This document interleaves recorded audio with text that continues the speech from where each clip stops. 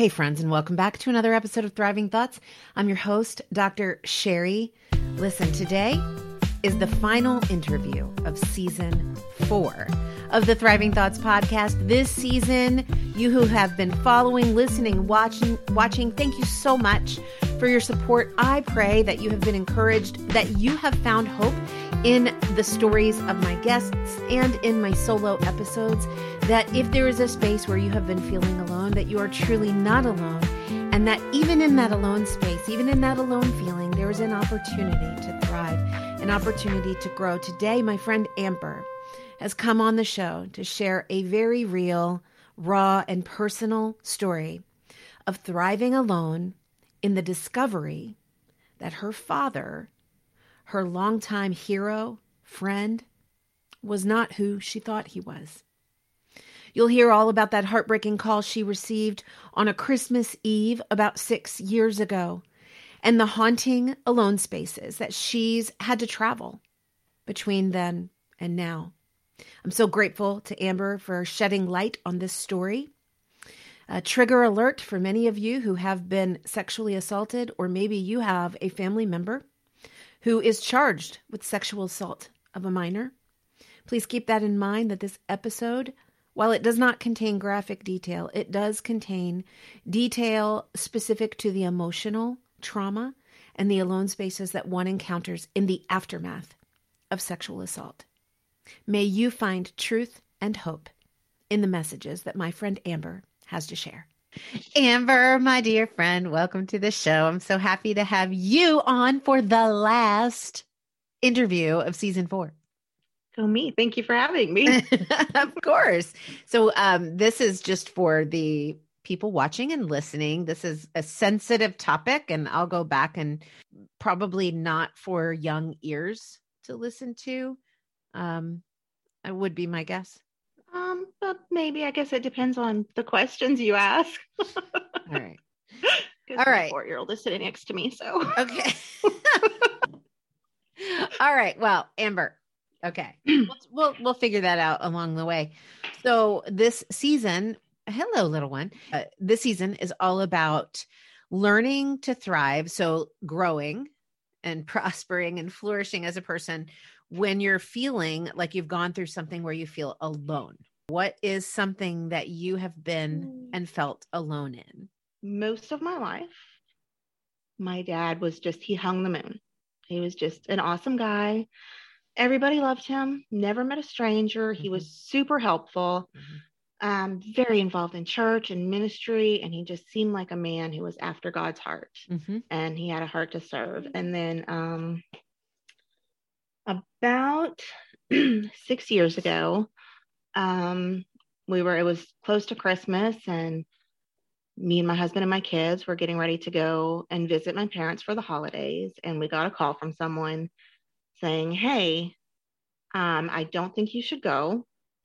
One of my kids just told me that your dad has been assaulting them for a number of years. And so that was, you hear that, and it's more than something that's unbelievable to you. Yeah, I was going to ask you, were you like so struck in the face with it that you're like, what are you talking about? Yeah, it's definitely, for myself, I was a victim of sexual abuse when I was a child, not by my dad, just a totally different situation. And so, I know in the back of my mind, of course I know that kids don't lie about that.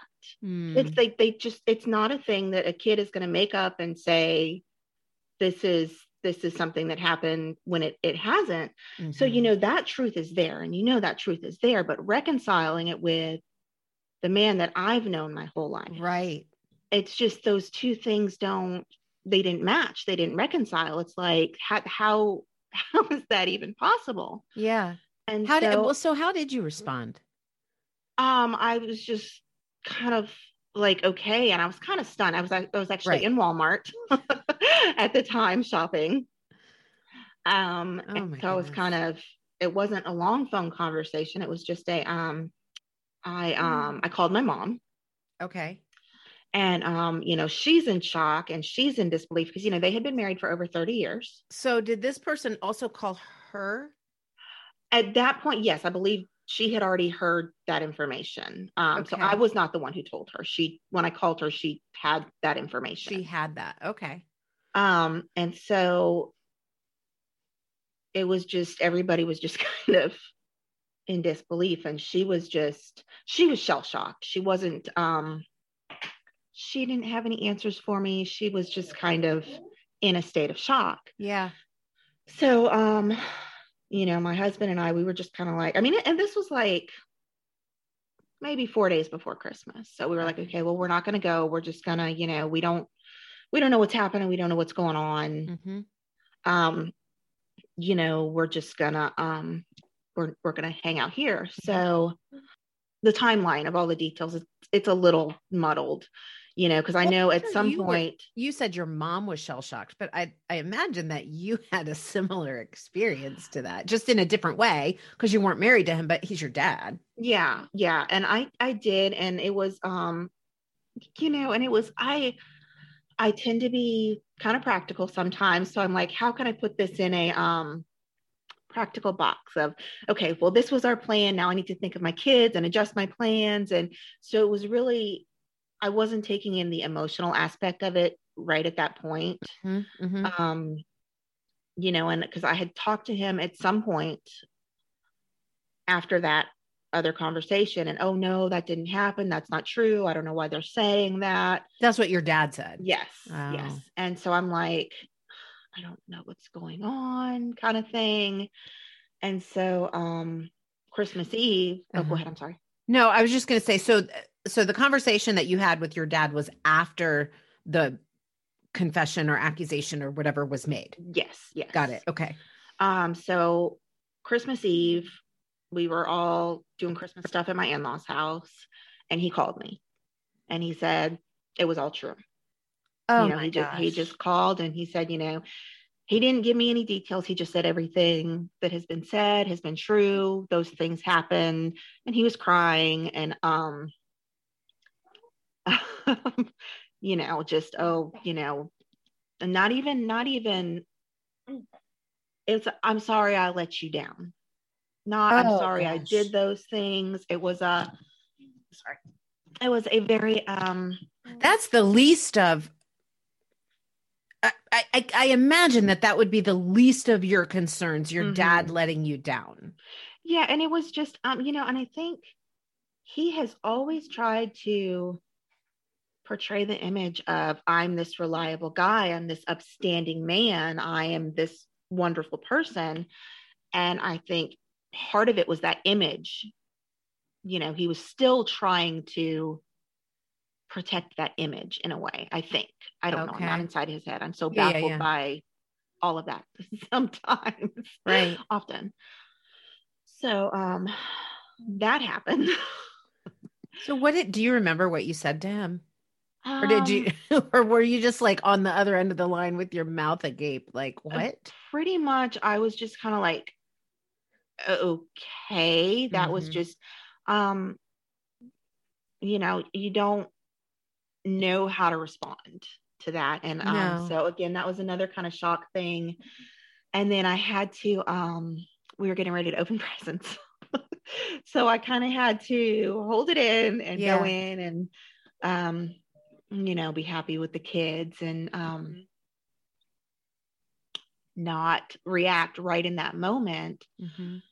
So it was later that I was really, when I was home and, you kind of break down and you're like, and it's still, this is still kind of how it is for me, is it just feels like there's just like a whole tornado full of like 75,000 different emotions, and you can't just grab one and hold on to it.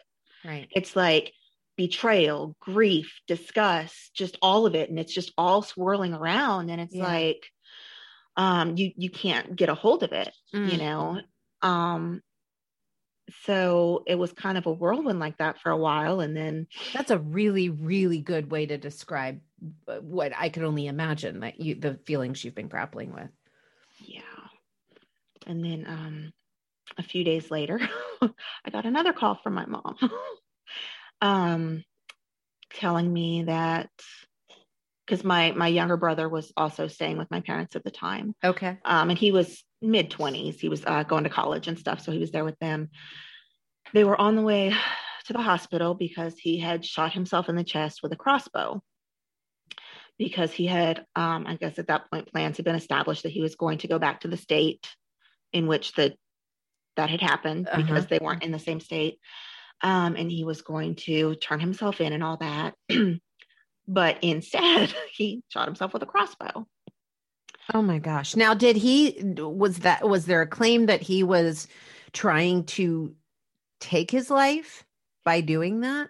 Yes. That was what that was, because he had, and I don't know all the backstory about this part, but many, many years ago, when he was very young, he had been in prison. And so he was, I can't go back. I can't face it. I can't go through that again. This is just from what I was told. Okay. My understanding of that. So he was in the hospital for maybe a week or so, and then they did put him in a mental place for, I want to say 24, 48 hours. Okay. Before he was released, because at that point, after that happened, my husband and my kids, we did go to the state that they were living in. We did go up there to be with my mom. He was not there, and try and figure out what we needed to do for her. And there were some neighbors that were there, and they had offered to drive him to the other state to do all of that. So then I was there with my mom and trying to help her figure out, what she was going to do, because she just was kind of at a loss. She had worked off and on throughout their marriage, but for the most part, she was just a stay-at-home wife, and they're both in their 60s at this point. Didn't own a car. They were renting a house. There was nothing in the way of savings. So she was kind of left just in shambles. Empty-handed. Yeah. Yes. My younger brother came back to stay with me. And then she was going to come stay with me also, but she wanted to have a little time by herself to process. And she stayed for about 2 weeks by herself, and my brother and I, we drove back and kind of got him settled. And we don't have a very large house, so it was just trying to make everything work. So let me interrupt your train of thought there. So there's a lot. I mean, there's a lot happening here. It's not just emotions that are swirling around in this tornado above your head. It's, okay, this is my dad. I love my dad. This is my dad.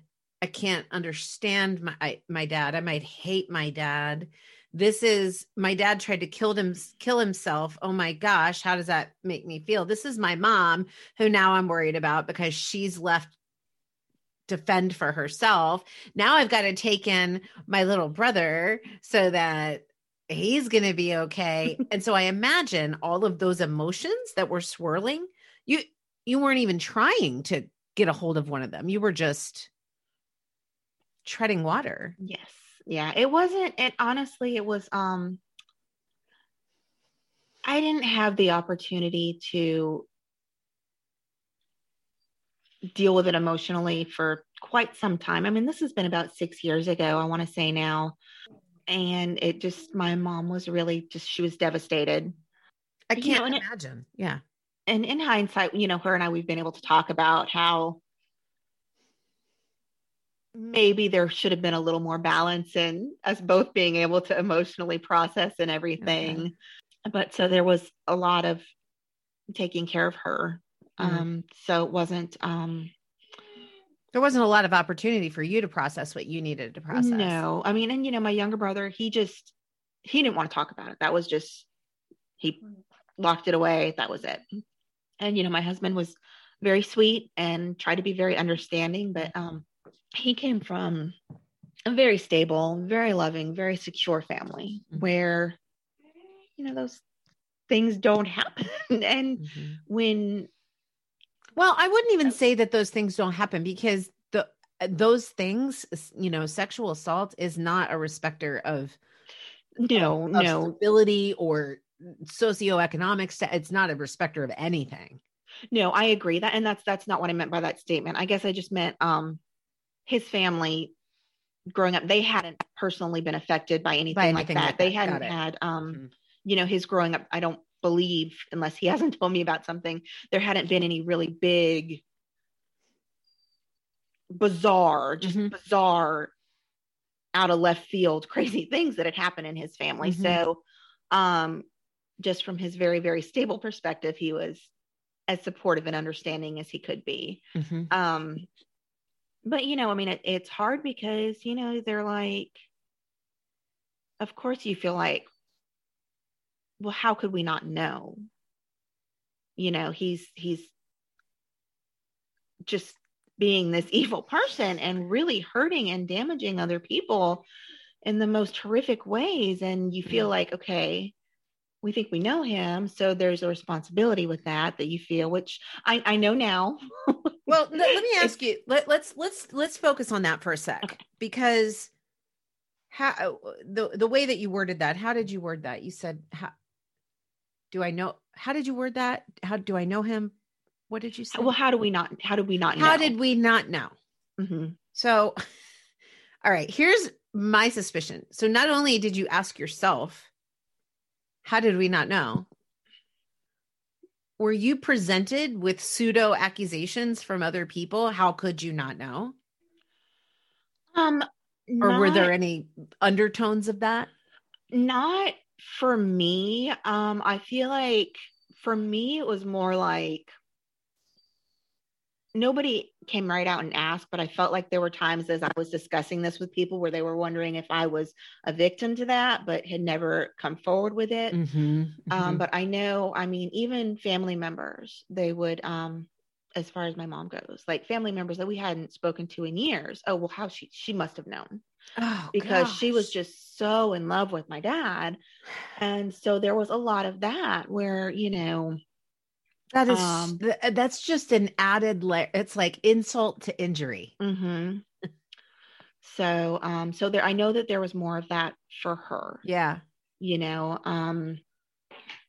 So that's, yeah, there was, and then there's nobody to really talk to about it. It's like.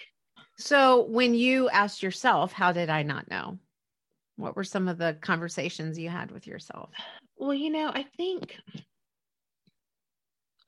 just as far as like my relationship with my dad, for most of my life, I just thought he was this amazing, wonderful guy. And it had kind of been where I was did everyone, because I knew your dad for a year. I thought he was a great, nice guy. But I know for me, I was kind of coming into that place in my life where some of the disillusionment just of how wonderful he was kind of wearing through. I was seeing more of the selfishness and the self-centeredness in him. And it's just little things where, and I guess probably every child goes through this with their parents as they become adults and they see their parents' shortcomings, Yes. But for me, just we would be on the phone and he was pipe dreamers, always with the pipe dreams and the schemes and money-making ideas. And you'd get on the phone with him and he'd talk for 20 minutes about his ideas without asking you how you were. And then he'd be like, okay, I got to go. And that's the way it had always been. Yes. But it was just over a few years before that, we got that other news that was really starting to impact me. And I was starting to notice that. I went off on a rabbit trail and I forgot the question. I'm sorry. Oh, no, that's okay. That's okay. So that's what I'm here for, to bring us back. So I was asking, what were some of the darkest places when you were asking yourself, how could I have not known? Okay.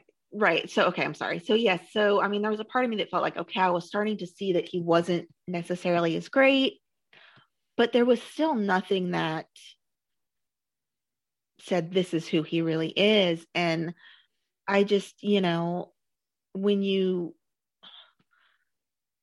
think anytime you see someone that has been hurt in such a way and you just feel like it shouldn't happen. I know that we are in an imperfect world. And so, of course you look for someone to blame. And I really, for me, I just had to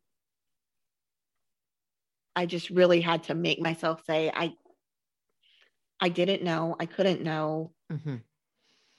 and allow myself to not hold on to that, I guess. Because it's really an impossible question. Mm-hmm.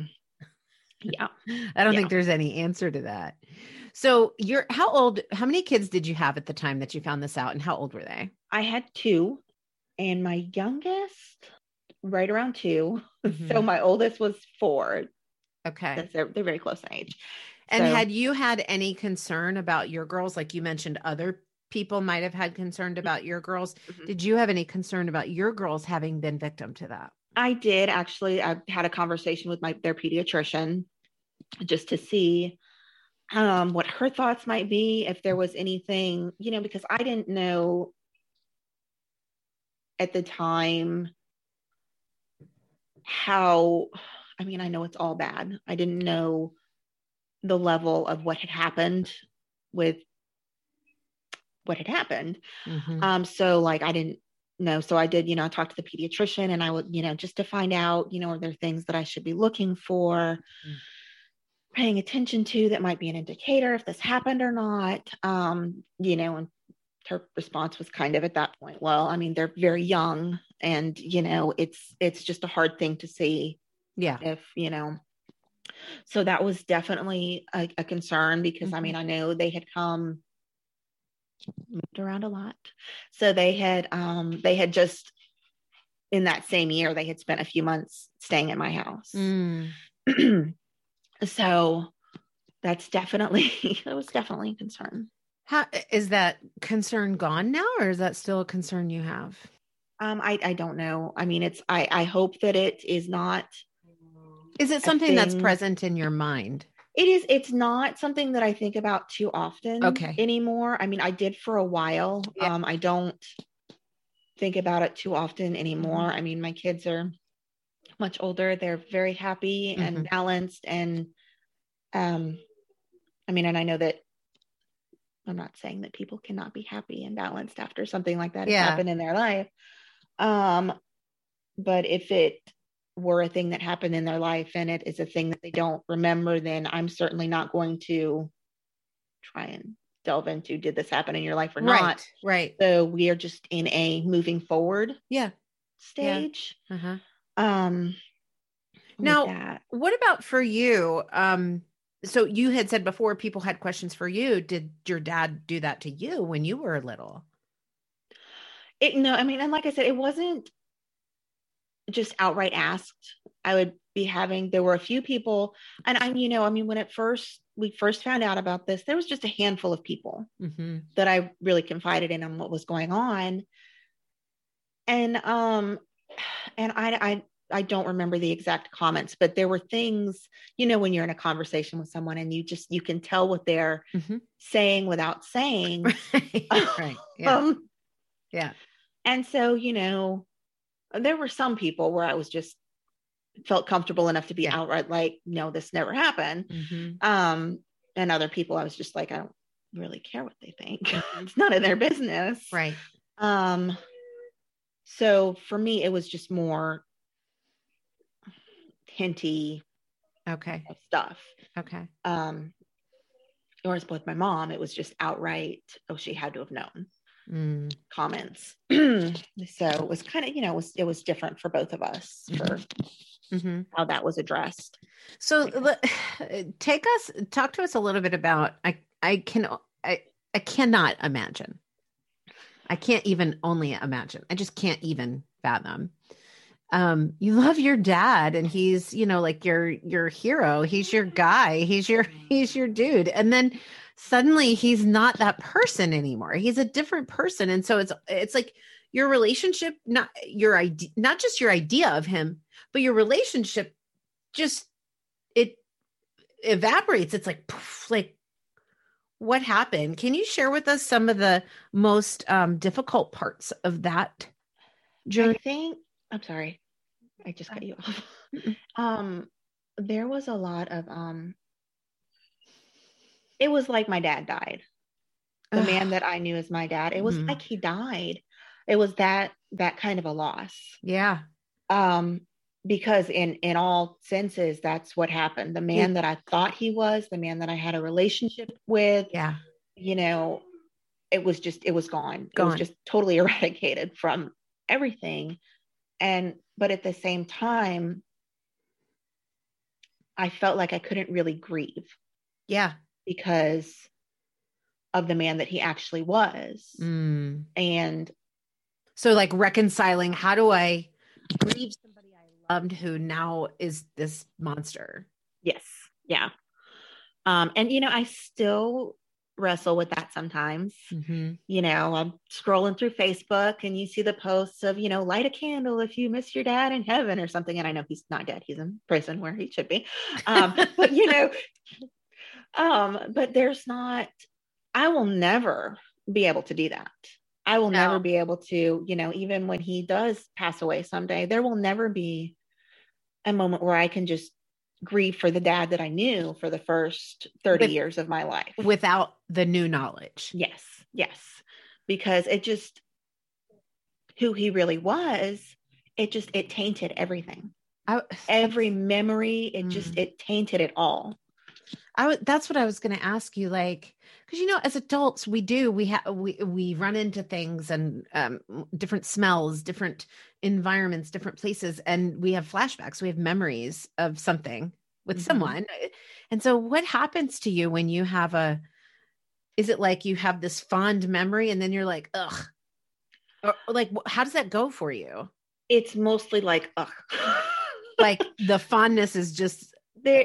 It really, there isn't fondness anymore. I mean, it's, I can talk about now, I can be like, okay, well, this is a memory that happened when I was a kid, that like, if it involves my whole family or something, we went here and we did this. But it's not like a fond memory of him. He's just mentioned because he happened to be there. But it's like, there's not every memory that I have, like from when I was little, any memory that I have of him is always followed by, was that the man he was then and we just didn't know it yet? Oh gosh. Was that happening in his life then? So it's like, for me, like, the song that I danced to at my wedding with him, I can't even listen to it anymore. And I loved that song. There are just things that it's ruined.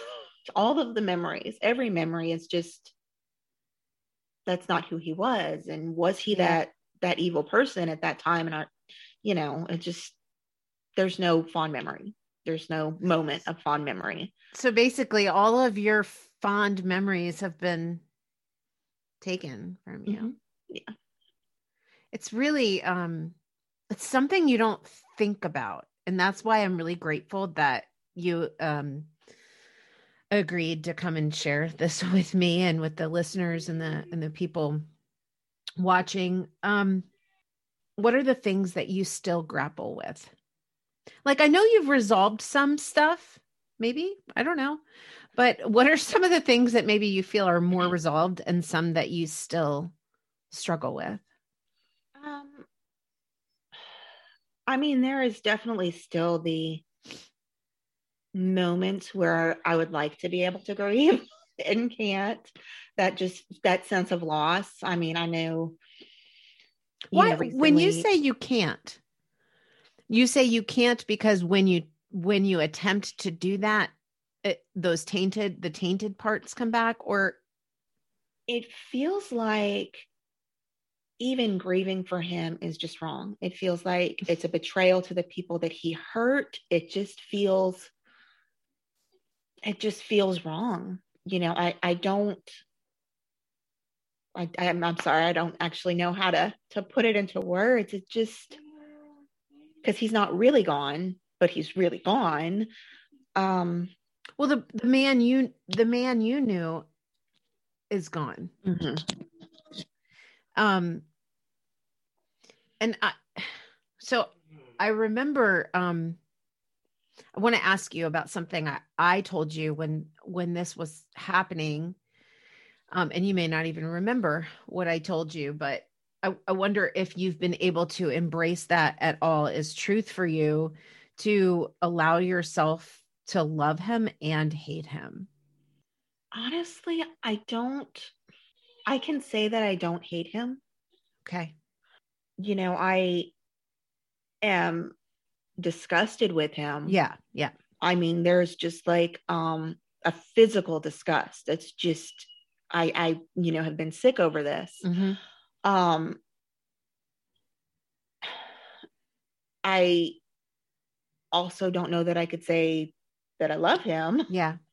Um I mean, at this point in my life, the strongest emotion that I have towards him is just disgust and bewilderment. Mm. Um Do you still have a relationship with your dad? No, when my mom filed for divorce, I helped her with that, and I had to be in contact with him for that. Mm-hmm. And I did my best to keep it very to the point, without personal information about anyone. Just this paperwork needs to be signed, notarized. And then he had sent a letter in response, which, can you let me know? I want some information. I'm going to go ahead and take care of this, but give me some information, kind of thing. And so it's logistical contact, if any. Yes. Yeah. Yeah. Because I mean, when he left everybody letters, when he went to surrender himself to the authorities, and it was all the sorry I got caught. The I'm sorry I'm going to prison. It was just, there was no actual acknowledgement that what he did was 100% evil. Yeah, I was just there was evil. Yeah. So that's really, so no, there's no relationship or anything like that. That was it. And that was 4 years ago, I think, when she finally got that paperwork through for all of that. So is Christmas post-traumatic for you? It has been. I will say probably this year was the easiest for me. I mean, the following Christmas was definitely hard. And then, my husband's family, they're very loving, and he has a really wonderful dad. And that was really hard for me. The first one it was just like a gut punch, just, but I mean, honestly, because we spend a lot of time with them, and he has a sister who's close to my age, and I go over there and I'd see them interacting, my sister-in-law and my father-in-law, and not even at Christmas time. And it was just, that was very difficult for the first few years. And I used to be crazy Christmas person. I would just go all out. And so this year was the first year that I was like, okay, I'm going to go buy new decorations. I'm really going to do up the house. I mean, I did the tree and some decorations and stuff, of course, for my kids, but this was the first year that I really felt it. So that, definitely lingered and affected the holidays. And, of course, Father's Day is always hard. And tell us what's hard about Father's Day for you? Well, I mean, I think of course, there's all the Facebook posts. So right. You see that other people have a dad. They have a dad. They get to celebrate their dad, and or miss their dad, and so it's just hard. It's just it's a missing piece of me. It's just a missing piece of me. It is missing. I mean, so then I do turn it around and make it about my kid's dad, but there are those moments throughout the day where it's just, okay, yeah, my dad is this horrible person, and so it's. Did you ever feel like guilty just because he was your dad? And guilty of what? I don't know. I just mean like a guilty feeling. I don't think that that's something that I felt. No, I don't think I ever felt guilty like that. I mean, had I ever had any prior indication of that's Yeah. who he might have been. But I mean, I guess maybe what I mean is like guilty by association, not like guilty like you're a party to it, but like stained, tainted, because this is part of me. I guess more like shame, kind of. Okay. Maybe. Yeah. Mm-hmm. Not now. I mean, because there were times when it was, I mean, it's hard to say this is who my dad is. This is what he's done. It's just, I mean, it's just so beyond gross. He's just like, I mean, just it's evil. He's just an evil person. And I don't, again, it's not, I'm comfortable talking about it now. I don't feel like I carry that anymore. I mean, it's, and for me, I'm able to, like, I don't let my kids do sleepovers. I don't let them go hang out at other kids' houses if their dad's there. And I know that men are not the only people who are offenders, but I know that statistically it's higher. And, if a parent ever has a problem with that, I do, I feel I have the freedom to be like, look, this is who my dad was. This is who we thought he was. This is who he turned out to be. So don't take it personally. Right. This is my This stance, was somebody who was that close to me and I didn't know. Yeah. Yeah. I mean, I will say, it took me a good year or so before I was comfortable leaving them with my mother-in-law. My father-in-law was there, and he's a wonderful man, and I would never think that anything about him, but it just, for my own sense of security, the protector really became so and again, that's something that I've healed past, I've grown past, in regards to my family. Speaking of healing and growing, because I'm a firm believer that we never like move on from something. Like everything that we experience is a part of us. It remains a part of us. It moves on with us in some form. We never like get over and forget and move on. So, but for you in the healing process, this healing journey, what do you feel like is something that you've learned, or even 2 or 3 things that you've learned about yourself in the process? Well, I feel like I am definitely stronger than I maybe realized, because it was that, but then it was also, it kind of fell on me to pick up the pieces of everybody around me. So you put your grieving process in the back seat to be able to do that? Yes. Yeah. But I have also, that's another thing though, is I have also learned that I can't always do that. I have to, yeah, I mean, I know that sometimes you have to take care of people, but I also have to find the room to take care of me and to deal with things and process them. Cause I will suppress like nobody's business. Yeah. An excellent suppressor. Right. And pour into others as a distraction, not as a distraction, but like, okay, I've got it. Yeah. If I focus on pouring into others, then I don't have to deal with my own stuff. So that's really good. What are you learning in terms of how to do that, and in terms of how not to neglect your own grief?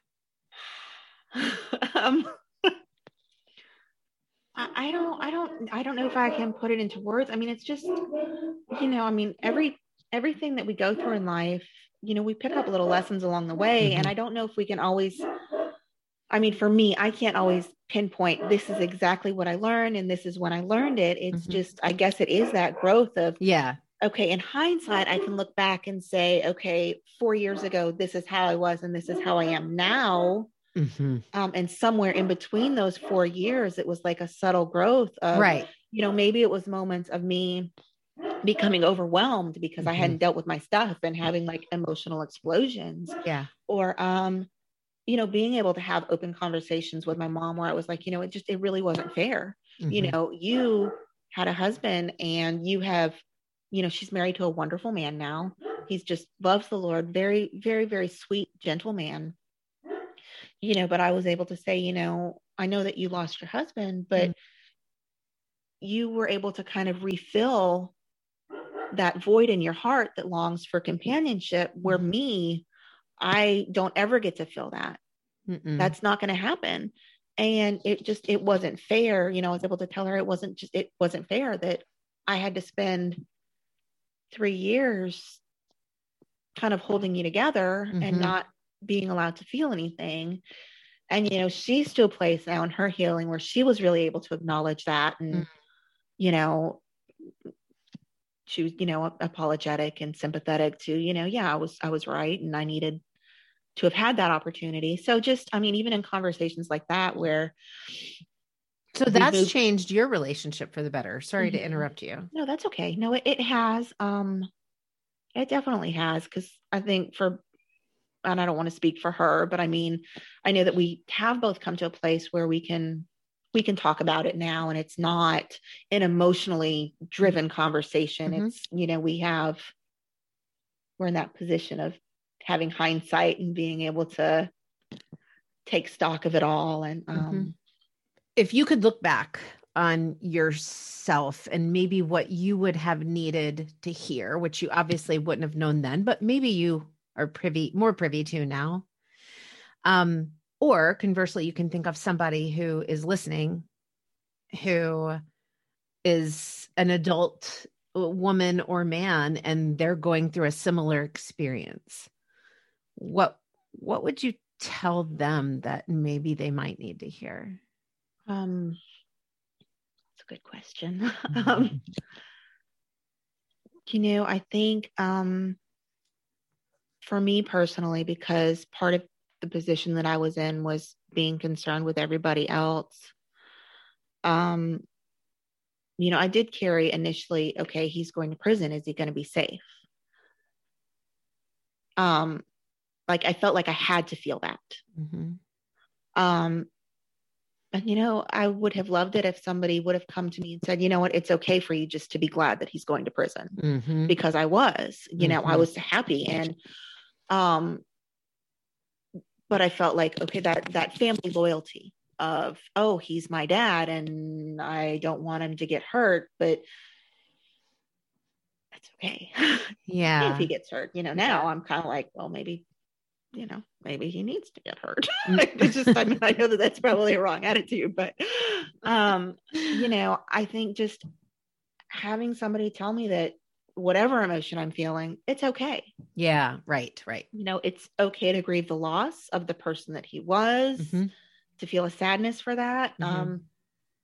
It is okay to hate him for a while, as long as, you're not getting bitter and unhealthy about it. I think that's a natural process. But just having freedom just to let him go, just to have the freedom to say, I'm cutting him off. I don't have to worry about him or think about him. I don't have to hate him. I don't have to love him. That's a good point. Yeah. I have the freedom to just be like, I'm done. He's gone. I'm done. And so that it took me a while, and I think there are still moments where, I have to remind myself it's okay for me just to be done. Yeah. So that would be, I think, something. That's good. No, I love that. Is your dad ever getting out of prison? He was sentenced to 2 simultaneous 25-year sentences. Okay. And that was about 6 years ago or so. So I believe in 2040 something. Okay. He may be eligible for parole. Okay. He would be close to 90, I want to say. But I just hope that is just where he stays, because I think that is where he should be. I think that he spent so many years being a master manipulator and deceiving people about who he really was. I don't think he is a safe person to ever have the right to be out amongst people again. Yeah. I believe for the damage and the wreckage and the destroyed lives that he caused, he should never have any kind of freedoms again. Yeah. I think it's a good conversation to have. I think that it's something that people should be able to talk about more. I mean, I know, I mentioned that something had happened to me when I was younger, and it was a friend's dad. And, when I told her that it happened, she just started crying, because it had been happening to her for years. And then when we told her mom, of course she was irate and she was livid. And then she came out and said, well, he's going to stay here because we can't afford to make him leave. And I just feel like, and then I was asked not to say anything, which that didn't happen. I said something, but did you ever press charges? I did. And I remember going to the police. It wasn't like a police station. It was maybe a counselor's office or something. They gave me the teddy bear. I told them my statement. They wrote it all down. I remember doing all that. How old were you? I was 12. So I was already older, but and it was all just yeah, I was 12. But from what I understand, he only spent like 2 weeks in jail, because I don't believe that my friend's mom pressed charges. Okay. Because for her, that had been happening since she was 3. Oh my gosh. And so that was a long thing for her. But there wasn't, her mom didn't feel like I have a resource where I can say I have to make this man leave, because of this. And I feel like it's just, something that needs to be talked about. Like, I know that. Yeah, I'm so grateful that you agreed to come on the show and share that, because that's my desire, is to let people know that they're not alone. It's in things like this and experiences like this where it really does feel like you're alone. Yeah, I think, I know, and again, this was more my mom than me, but it was she didn't want to talk about it for a long time, because I know there was more shame and stigmatism for her. But man, I just think if people can talk about it, because obviously we are not victims to any degree of the people that he hurt. But there was still some serious ruin that happened in our lives. Yeah. And I just feel like there should never be anybody who feels shame because of what somebody that we loved has done. Yes. That's not ours. We didn't know. We can't take that on ourselves. And there needs to be opportunity for healing and moving on from that. Mommy, just a minute, baby. I brushed my teeth. Good job. She brushed her teeth. All right. Well, as we close out here today, I ask every guest to share at the end just one thing, one truth that you want the listeners to remember when the show ends. What you have learned, a truth you have learned. I have learned that I am resilient, and life will kick you in the proverbial nuts and we can rebound. My truth is,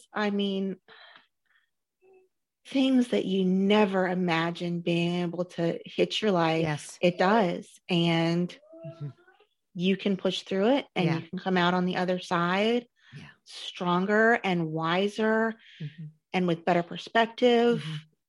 I love how Amber shared her heart with us, and the utter realness of her story. And I hope that if you've been impacted by this message, if you feel like you're navigating that alone space right now, that you feel like you're not alone, that you feel like you have a comrade, a friend. And I trust that you will take Amber's words of wisdom, words of truth as your own, that it's okay to feel all of the things. It's okay to feel the grief. It's okay to feel the anger. It's okay to feel the disappointment. It's okay to feel the love. Even if you find that all of your memories of this person that you loved have been tainted by who you now know them to be. It's my desire, friends, that this show be like the therapy room exposed, where we're talking about things that maybe some of us only feel are qualified to talk about behind closed doors and behind 4 walls. I pray that you see this as a safe space, one where we can talk about the real stuff, about the real thoughts that we contend with, and how we can learn, grow, flourish, and prosper, even through the darkest places. This season has been all about thriving alone. And even when it feels like you are all alone, I hope that you go back and replay some of these episodes. Share these episodes with a friend that you know is going through something and they feel alone. Offer them the encouragement, offer them the wisdom that I've shared from the guests who have been brave enough to come on the show for season 4. Friends, I have the last solo episode of season 4 coming to you this Friday. And in that episode, I'm going to be announcing the theme of season 5, which you guys, I'm so excited about it. And I can't wait to tell you about it. That'll be the great reveal on Friday. Also, please remember that I have a space where you don't have to feel alone. I have a space where you can connect with me on a regular basis, and that's in my Thriving Thoughts texting community. All you need to do to join is text the word THRIVE to 540-369-2139. Those instructions are in the show notes for you to refer to at a later time. If you're in your car driving right now, do not stop to write down that number. But do check it out. We'd love to see you there. I text you 3 times per week with a challenge and with an encouragement so that you can establish and walk in a thriving thought world, so that you can learn to speak truth over the lies, so that you will thrive.